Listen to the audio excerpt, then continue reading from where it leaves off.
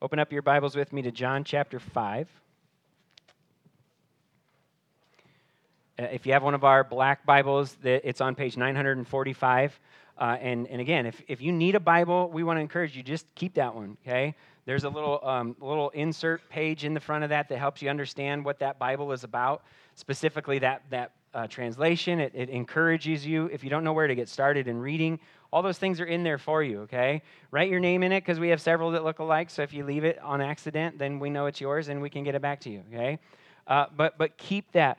Every week, we open our Bibles together, and so I want to encourage you to have one in front of you so that you can look down and see that I'm not making these things up, but that God himself has written this for us through multiple authors over many, many years that are all doing the same exact thing, pointing us to Jesus Christ, okay? So I want to encourage you. Page 945 in those welcome table Bibles. John chapter 5, if you brought your own. We're going to look at the first 30 verses today. Last week, we finished up this larger section, starting in chapter 2, ending in chapter 4, that centered around 4 sacred Jewish institutions. Okay, if you remember those, one was water jars for purification, when Jesus turned the water into wine at the wedding.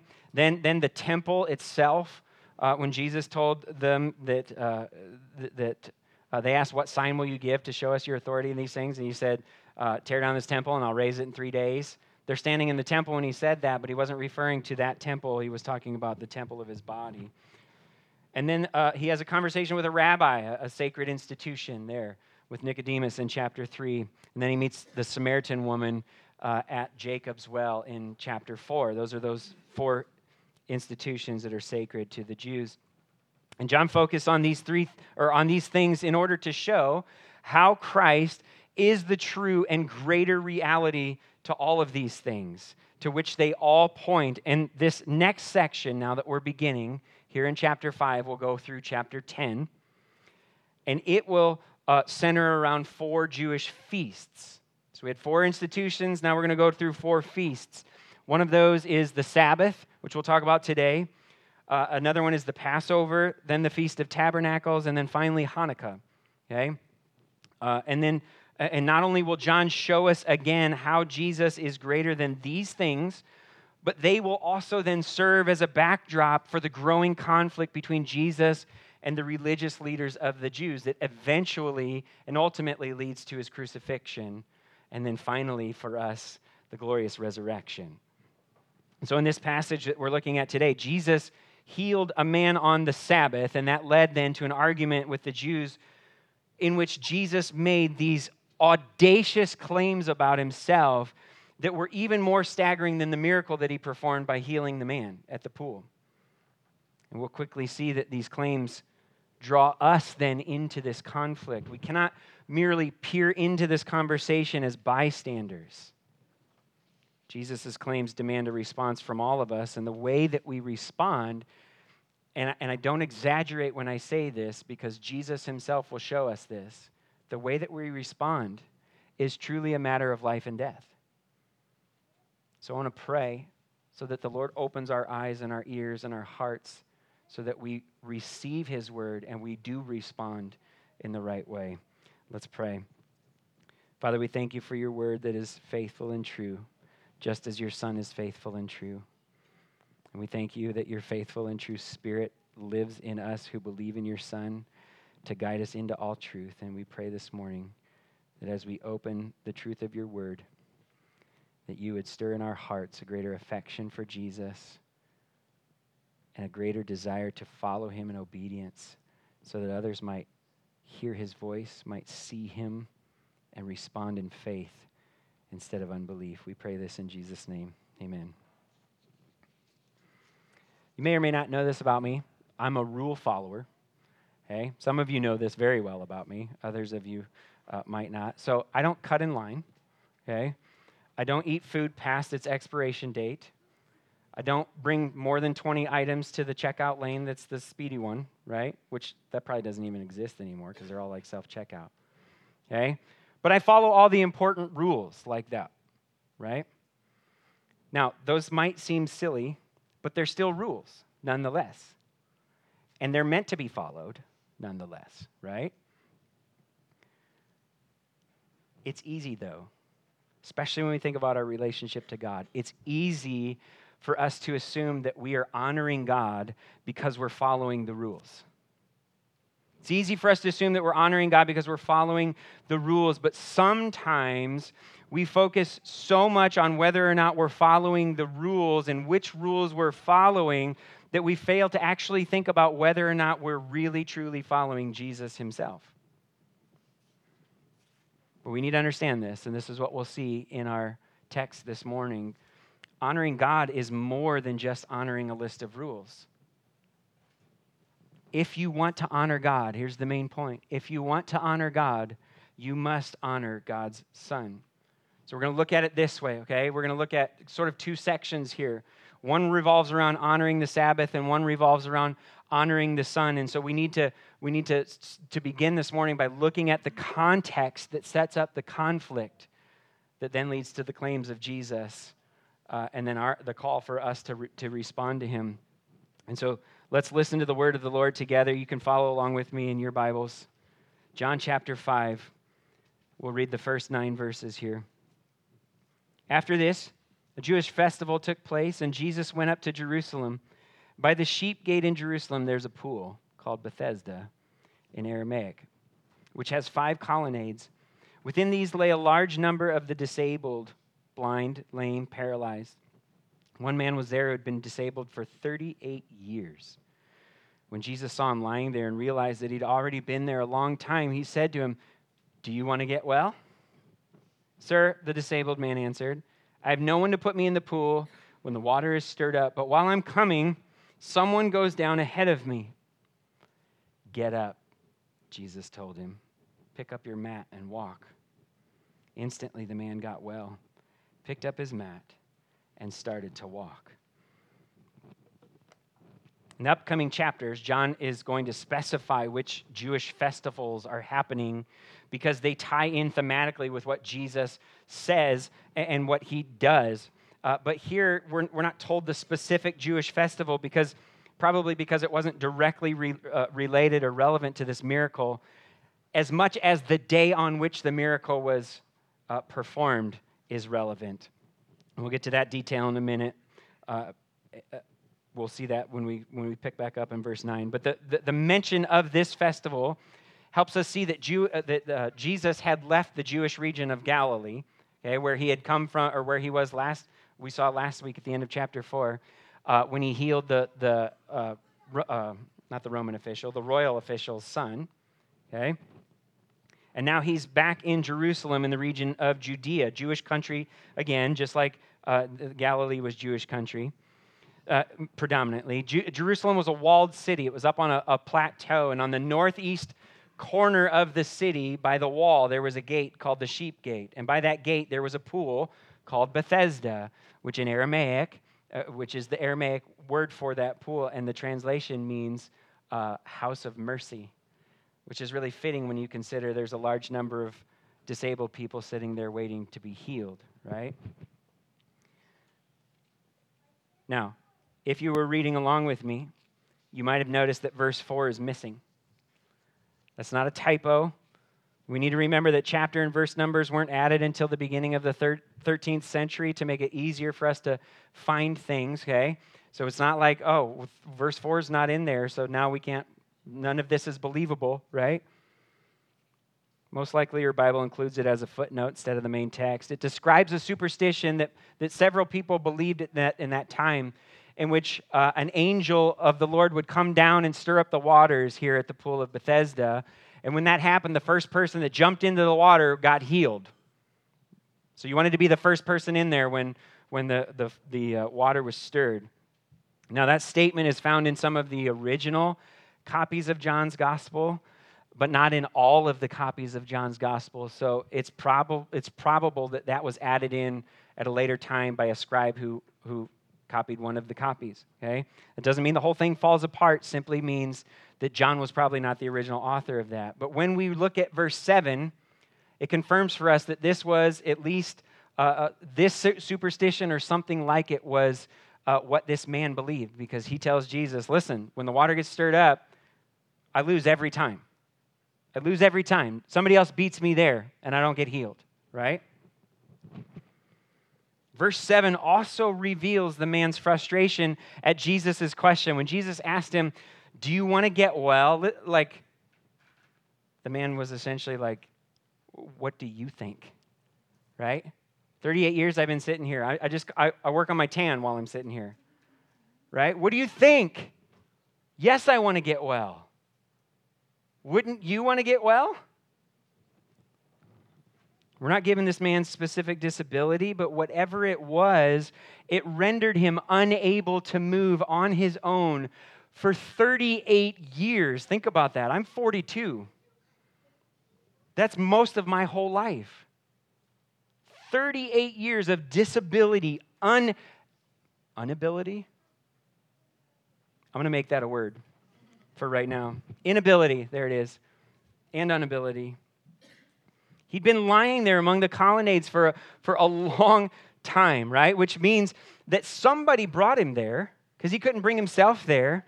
But at some point, they were either unwilling to stay or unable to stay and wait with him and help him get into the pool when the water was stirred. And since he couldn't move on his own, somebody else always beat him there. Somebody else always beat him to the pool. He was so close and yet so far away. And he was really, really hopeless and bitter about it. Have you ever felt that way? Wanting your life to change, but feeling powerless to do anything about it and frustrated about the way that the way that things are? Listen, Jesus is keen on showing up in our lives when we're in that place. He specializes in hopeless moments like these. Look at Christ's compassion here. We're told that there were a large number of disabled people who were lying there under the colonnades waiting for the water to stir. Last week we watched Jesus heal the royal official's son without even being in the same town. It was a day's walk from Capernaum to Cana. Jesus is in Cana and he's, go, your son will live. Bam, that's when it happened. Surely Jesus could have stood there among the colonnades with all of this large number of people and with a word healed every one of them, right? But what did he do? He singled out this one man, walked up to him, this one man who essentially had given up, and with 8 words, Jesus instantly undid 38 years of physical inability, of soul-crushing disablement. Do you want to get well?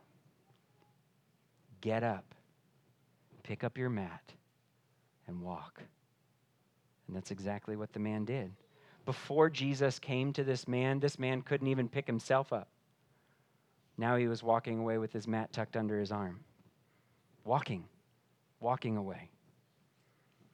And that's what led to the conflict. Look at the second part of verse 9, and we'll keep going through verse 16. Now that day was the Sabbath, and so the Jews said to the man who had been healed, "This is the Sabbath. The law prohibits you from picking up your mat." He replied, "The man who made me well told me, 'Pick up your mat and walk.'" "Who is the man who told you, 'Pick up your mat and walk'?" they asked. But the man who was healed did not know who it was because Jesus had slipped away into the crowd that was there. After this, Jesus found him in the temple and said to him, "See, you are well. Do not sin anymore so that something worse doesn't happen to you." The man went and reported to the Jews that it was Jesus who had made him well.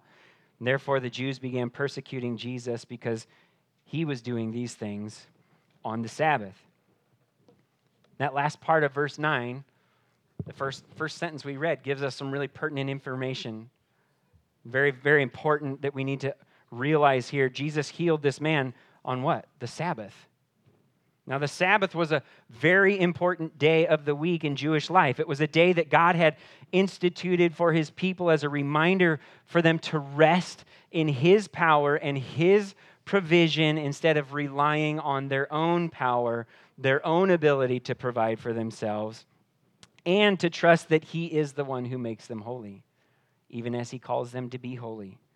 It was a day set aside where people stopped doing their regular work and they focused especially on worshiping God.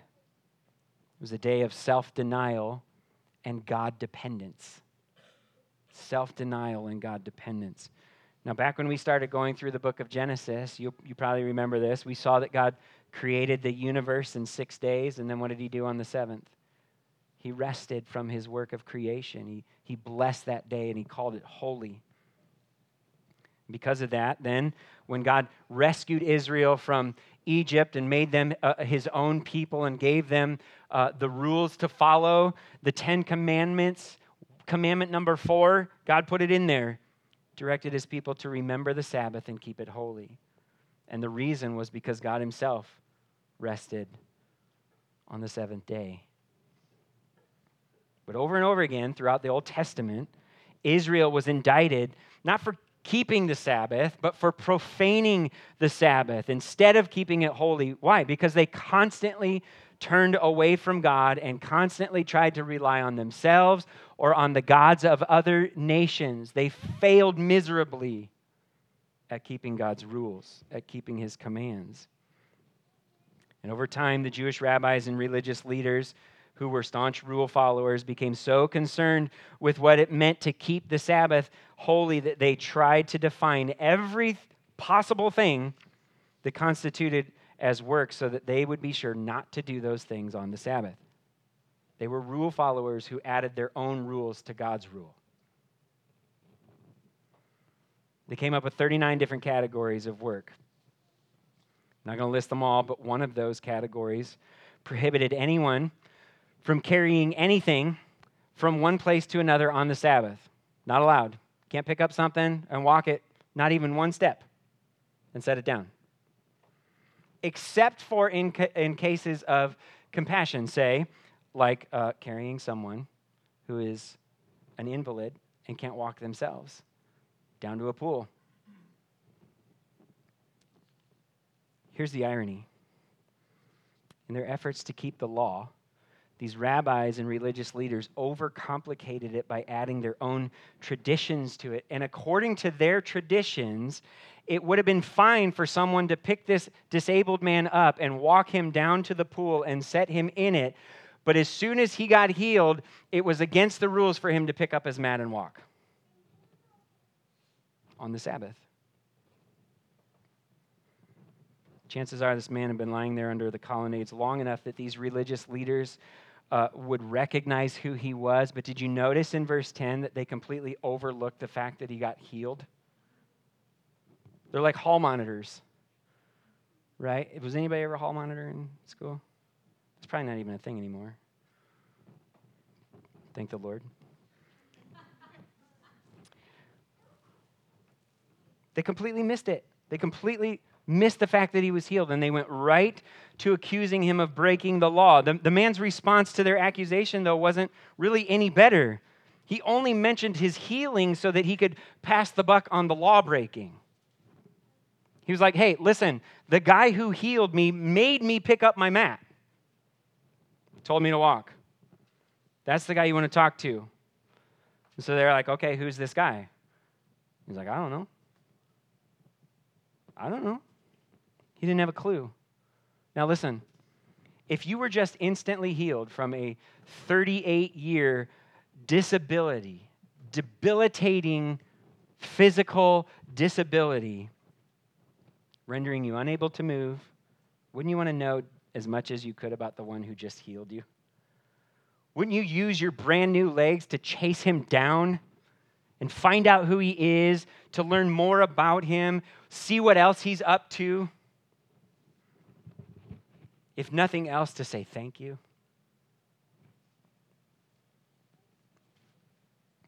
Nearly 4 decades had passed. No one else has helped this man. And then suddenly this man that he's never seen before comes along, and immediately, using nothing more than a simple command, he rid him completely of his ailment. The man just gets up and walks away.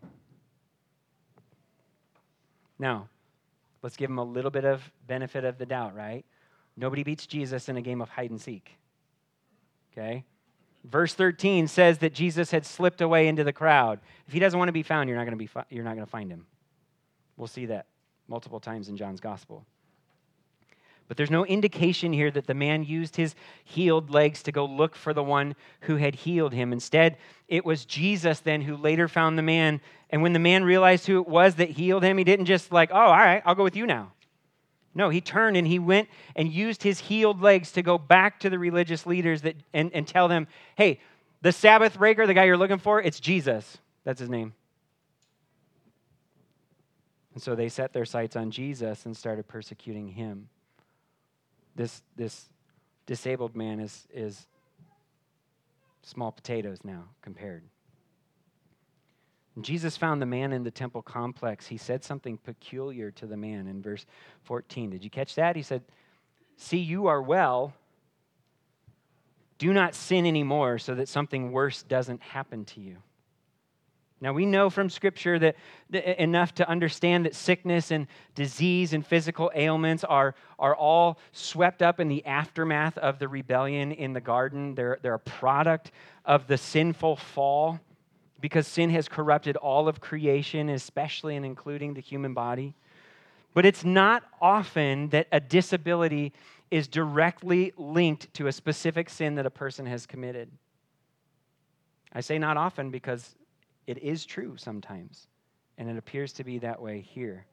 In chapter 9, we'll see that Jesus is going to heal a blind man, and he'll tell his disciples specifically, clearly, that the man's blindness was not a direct result of his sin. They even ask him the question. He's like, no. This man is this way so that God's work might be displayed in him. And yet here it seems that Jesus implied that this man's disability was actually the consequence of a specific sin. And so he came to him and he warned him not to continue in it, or the consequences would be far more devastating. You got a lot more to worry about than legs that don't work. Now, those may seem like harsh words from Jesus, but we need to remember, Jesus is never wrong in his assessment of the human heart. He never gets it wrong. Not one time. He's never fooled by anything that we say or do. He always knows our motives behind our actions. He always understands the spiritual danger that we bring upon ourselves that we don't even realize. And he lovingly brings that to our attention so that we will then turn to him instead of continuing in our sin. And he's able to say and do these things because of who he is. See, this story is not primarily about the man who was healed. That's the occasion. But it's about the man who healed him. That's the person. Because the one who healed him is no ordinary man. He is the Son of God, the Messiah, Jesus Christ. When the Jews pressed the issue of Jesus breaking the Sabbath, Jesus pushed back and pressed the issue of his identity as the Son. Let's look at verse 17. Jesus responded to them, my Father is still working, and I am working also. This is why the Jews began to try all the more to kill him. Not only was he breaking the Sabbath, but he was even calling God his own Father, making himself equal to God. Jesus replied, truly I tell you, the Son is not able to do anything on his own, but only what he sees the Father doing. For whatever the Father does, the Son likewise does these things. For the Father loves the Son and shows him everything he's doing. And he will show him greater works than these, so that you will be amazed. And just as the Father raises the dead and gives them life, so the Son also gives life to whom he wants. The Father, in fact, judges no one, but has given all judgment to the Son, so that all people may honor the Son just as they honor the Father. Anyone who does not honor the Son does not honor the Father who sent him. Even though they understood that God rested on the seventh day from his work of creation, the Jews also recognized that God continues his work of providence, sustaining the universe so that it doesn't all fall apart. He continues to do that even now. When I was a kid, I always felt better going to sleep at night knowing that my dad was still awake. Why? Because I knew that he was watching out for the house and the family. I knew that he was going to protect us. Psalm 121 says, the Lord, our protector, does not slumber or sleep. Well, that's really good news for us, isn't it? He does not slumber or sleep. Hebrews 3:1 says the Son is the radiance of God's glory and the exact expression of his nature, sustaining all things by his powerful word. When Jesus told the Jews, "My Father is still working, and I am working also," he was claiming equality with God. That was a shocking statement for these Jews who were very familiar with the scroll of Isaiah, where God proclaims, "To whom will you compare me, or who is my equal?" The rhetorical answer is nobody, right? Now, that statement shouldn't shock us, though, as the readers of this gospel, because John has already made this abundantly clear from the get-go. Remember what he said about Jesus in chapter 1? John 1:1-3. In the beginning was the Word, and the Word was with God, and the Word was God. He was with God in the beginning. All things are created through him, and apart from him, not one thing was created that has been created.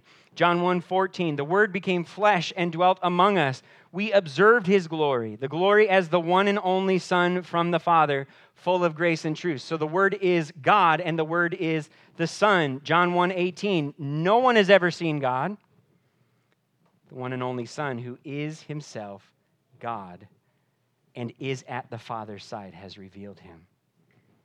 What these Jewish religious leaders failed to see was that God's work of providence was meant to reveal his work of redemption, and his work of redemption is most clearly seen in the work of his Son. Jesus was telling them, when you look at what I'm doing, you see what God is doing. When you look at what I'm doing, you see what God is doing. Why? Because the Son never does anything contrary to the Father. His will always matches the Father's will, always. Listen, I can't, as much as I love my dad, I can't say that my dad and I have always been on the same page about everything in life.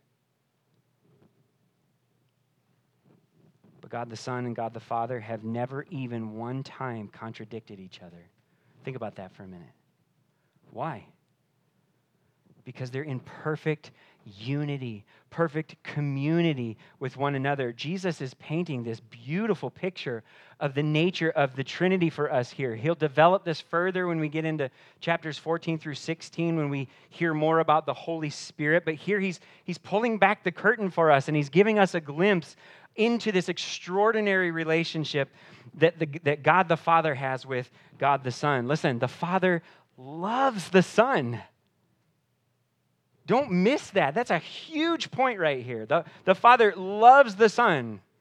Back in chapter 3, John told us the Father loves the Son and has given everything into his hands. Here, Jesus told the Jews, the Father loves the Son and has shown him everything that he's doing. The love that the Father and the Son share with one another is absolutely perfect. It's perfect. It withholds nothing. And it shares and gives everything. It never fails. It never fades. It never ends. It's the purest of pure. It is the defining picture of what love is, because God is love himself.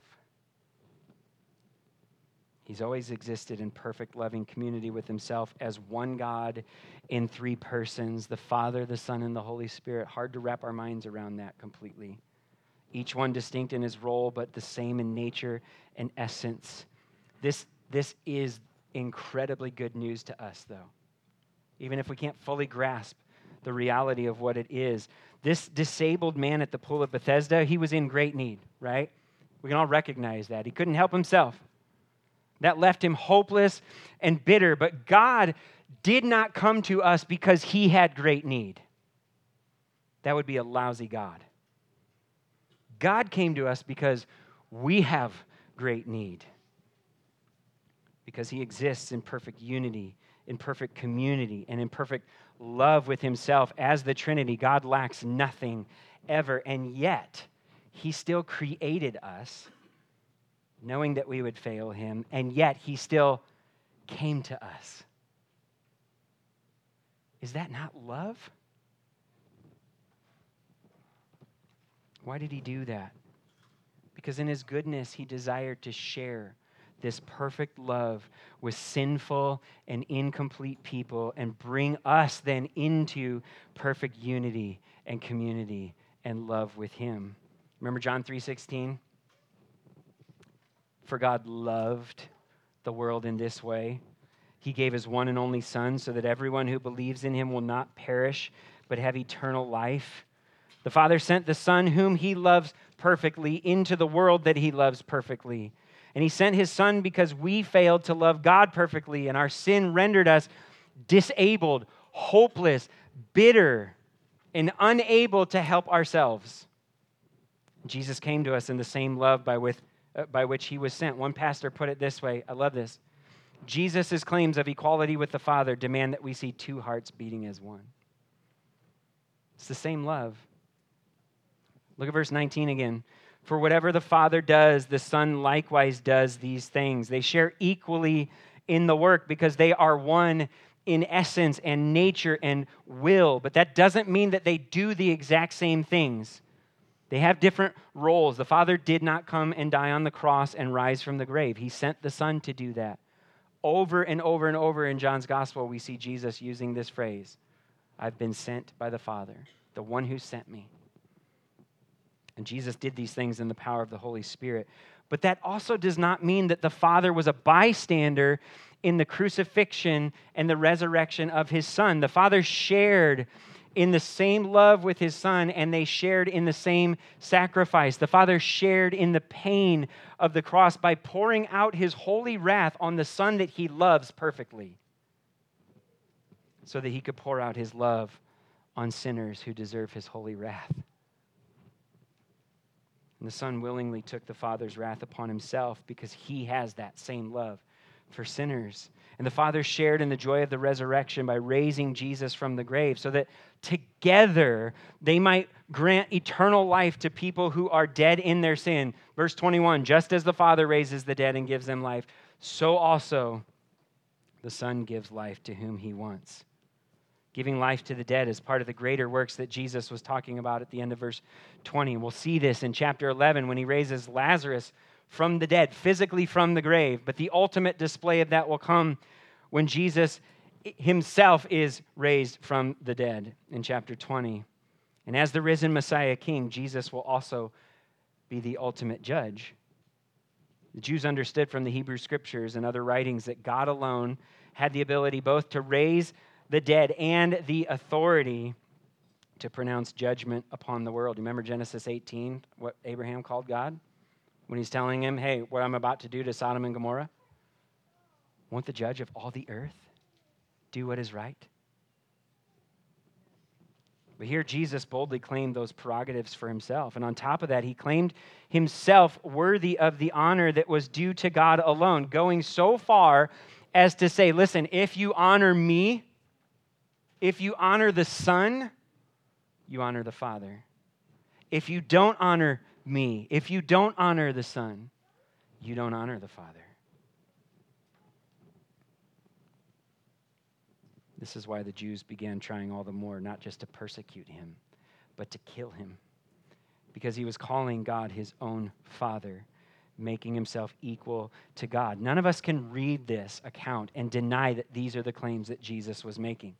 The man standing in front of the Jews was in no uncertain terms, that man being Jesus himself, was in no uncertain terms claiming to be God himself. And what we must do then is what the Jews had to do to decide whether or not to believe the claims that Jesus made about himself.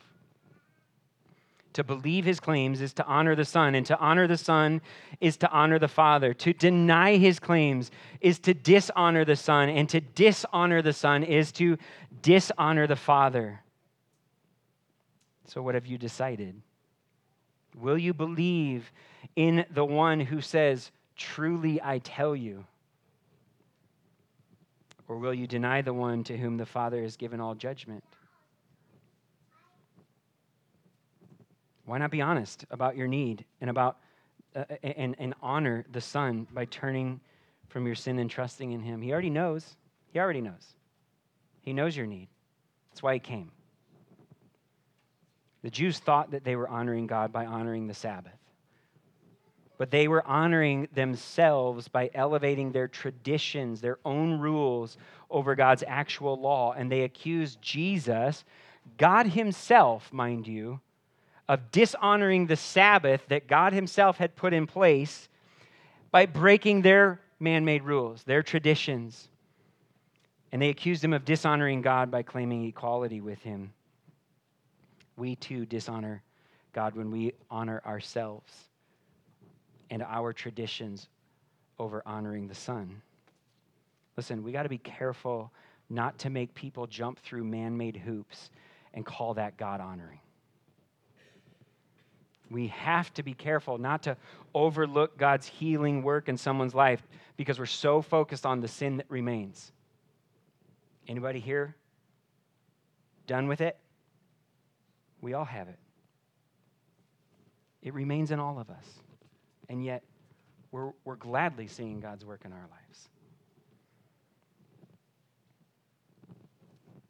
Instead, we need to help others look to the Son as we look to the Son ourselves, honestly, freely confessing, pointing to the reality of our disabling sin and our tremendous need, and honestly pointing to the reality of his perfect love and his abundant provision. When we do that, that is when we honor the Son. And when we honor the Son, that is when we honor God. For all who honor the Son, there is great reward. Jesus has another truly I tell you statement here. And this time it's not just about him. We get to share in this one as well. Look at verse 24. We'll read through the end. Truly I tell you, anyone here who hears my word and believes him who sent me has eternal life. Will not come under judgment, but has passed from death to life. Truly I tell you, an hour is coming and is now here when the dead will hear the voice of the Son of God, and those who hear will live. For just as the Father has life in himself, so he has granted also to the Son to have life in himself. And he has granted him the right to pass judgment because he is the Son of Man. Do not be amazed at this, because the time is coming when all who are in the graves will hear his voice and come out. They'll get up. Those who have done good things to the resurrection of life, but those who have done wicked things to the resurrection of condemnation. I can do nothing on my own. I judge only as I hear, and my judgment is just because I do not seek my own will, but the will of him who sent me. This is a beautiful picture of what we call the already and the not yet. We've already seen very clearly in John's gospel that those who believe have eternal life. That's the whole purpose of his gospel, right? That by believing he is the Messiah, the Son of God, you might have life in his name. But that's not just something that we receive at the end of this life. It's not something we wait for completely. It's something that begins in us right now already. It's also part of the greater works that Jesus was talking about in verse 20. He came to give spiritual life to dead hearts, to resurrect people who were dead in their sin. Jesus healed the man at the pool by his word. He told the man, get up, pick up your mat and walk. And that's exactly what the man did. But Jesus also warned the man by his word. He told the man, do not sin anymore so that something worse doesn't happen to you. You see, Jesus always gets to the heart. Always gets to the heart. He healed this man physically, but the man still needed to be healed spiritually. And that only comes by hearing Jesus' word and believing it. The man may have gained the ability to walk, but he's still a dead man walking. Unless he believes in Jesus Christ. The glorious word of truth that Jesus spoke in verse 24 is that anyone who not only hears what he says, but also believes in it, that person is healed spiritually. When you hear his word and you believe it, your dead heart is made alive through the spiritual resurrection. You have passed from being dead in your sin to being alive in Christ forever. You will not come under judgment for your sin because Christ was already judged for your sin in your place. In verse 25, Jesus said, an hour is coming, and it's now here, when the dead will hear the voice of the Son of God, and all who hear will live. Jesus told the man at the pool to get up physically, but he came to do so much more than that, right? We know this. He came to speak to people who were dead in sin and tell them to get up, take hold of eternal life, and walk with me. And he can do that because just as the Father has life in himself, so also the Son has life in himself. And as those who've been given eternal life in him already, listen, we have joy. We have the joy of looking forward to what we have not yet received, total freedom from the presence of sin, because we will forever be in the face-to-face presence of the one who rid us of it, Jesus Christ. But the one who gives life and freedom to those who believe in him will also pass final judgment on all of those who reject him. A time is coming, still yet to come, the not yet, when all of those who are lying in their graves will hear his voice and they will get up, they will rise, and everyone everywhere will stand before Christ as the judge of all the earth and give an account of our lives. Listen, you will stand before Jesus. I will stand before Jesus. So will all of your family members, your friends, your coworkers, your classmates, everyone you see when you walk out those doors today, when you drive home, every human being who has ever lived on that last day will face the judge. And we will give an account for our lives. Think about this. These Jewish leaders who wanted to kill Jesus, they're dead. They've long since died from us reading this time. 2,000 years or so, they've been gone. And if they died without first believing the claims that Jesus made, then you know what they did? They had to stand before the judge of all the earth and explain why they chose to honor the 39 categories of Sabbath rules that they made instead of honoring the Son who rules over the Sabbath. But if they believed the claims that Jesus made, if they believed his claims before they physically died, then they did not come under judgment when they met the judge, when they stood before the Son. Instead, they passed from death to life. Listen, no one is exempt from standing before Jesus. But here's the glorious news of the gospel. All who believe in him will be exempt from condemnation when we stand before him. Jesus wasn't saying in verse 29 that salvation is based on our works. He's saying that our works will reveal the true condition of our hearts. Whether or not we've honored the Son by believing in him, no one can work his or her way out from under the condemnation of a holy God who judges sin. We only come out from under condemnation when we have rested in the finished work of his Son.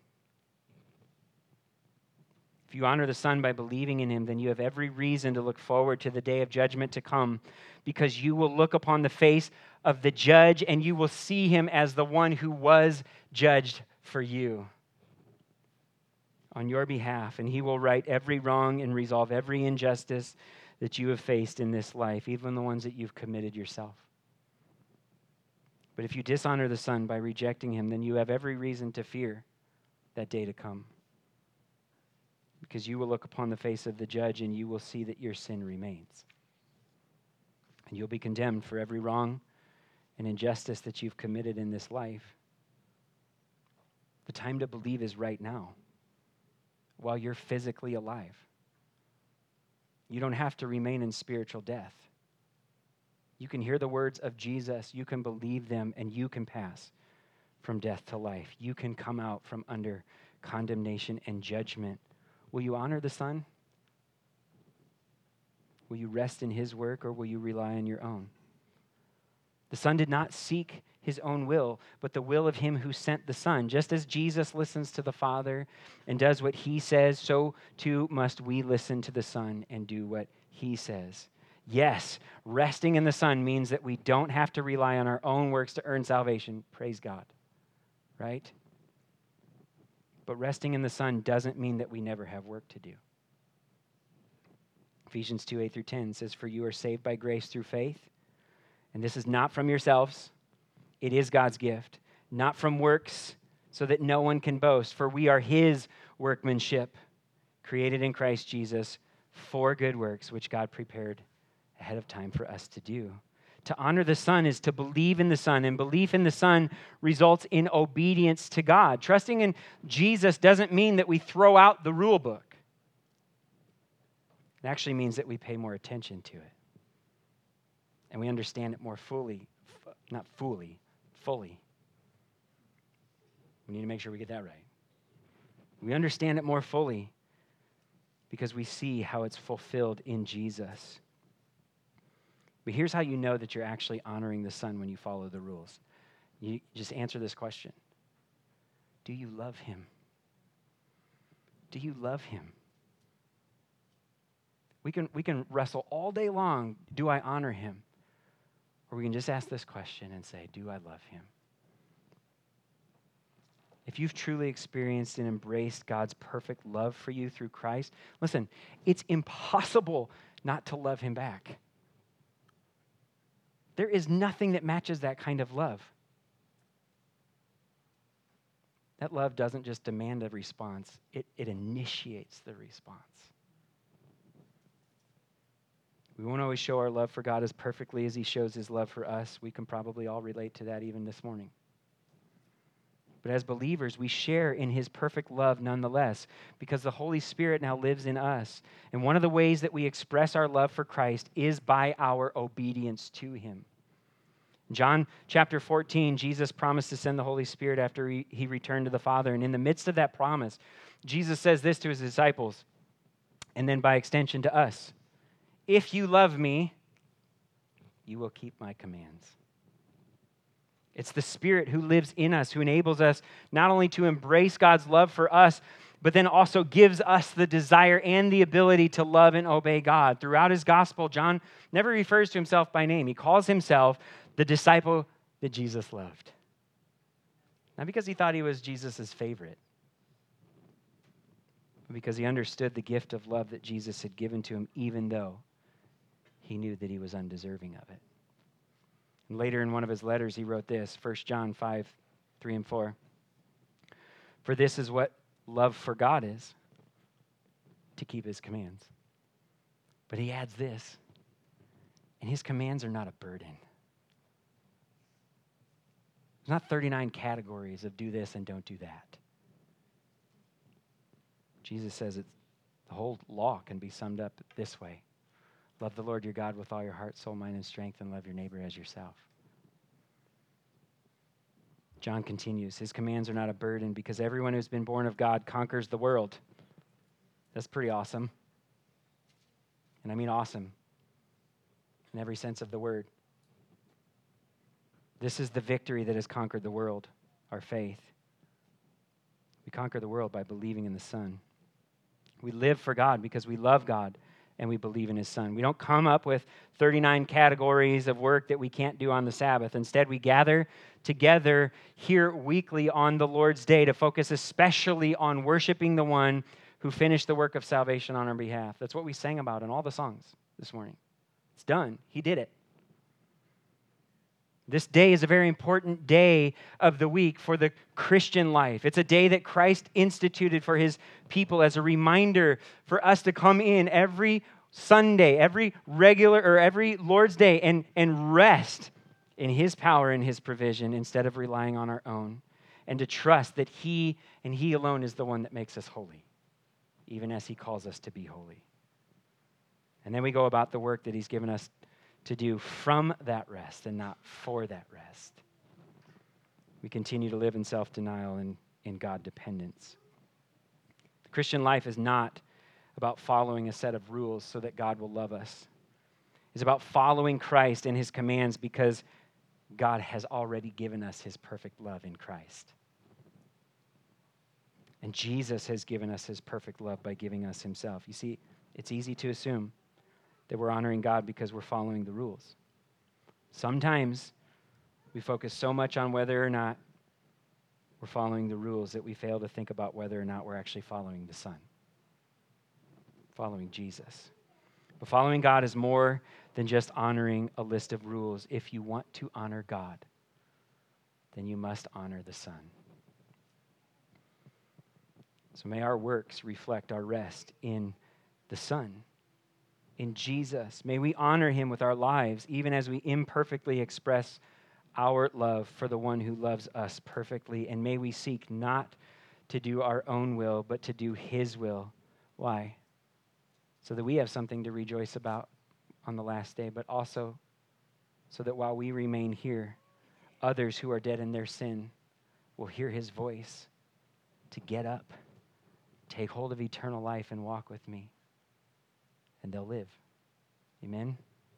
Let's pray. Father, we love you, and we thank you for your Son. We thank you for the perfect love that we have in Jesus Christ. And we pray that by the power of your indwelling Spirit, that you would enable us in an ever-increasing manner to express that love back to the one who loves us so well. That we might follow you in obedience, not to earn anything, but because we can rest fully in the finished work of Jesus Christ, so that he is honored and you are glorified. We pray this all in his mighty name. Amen.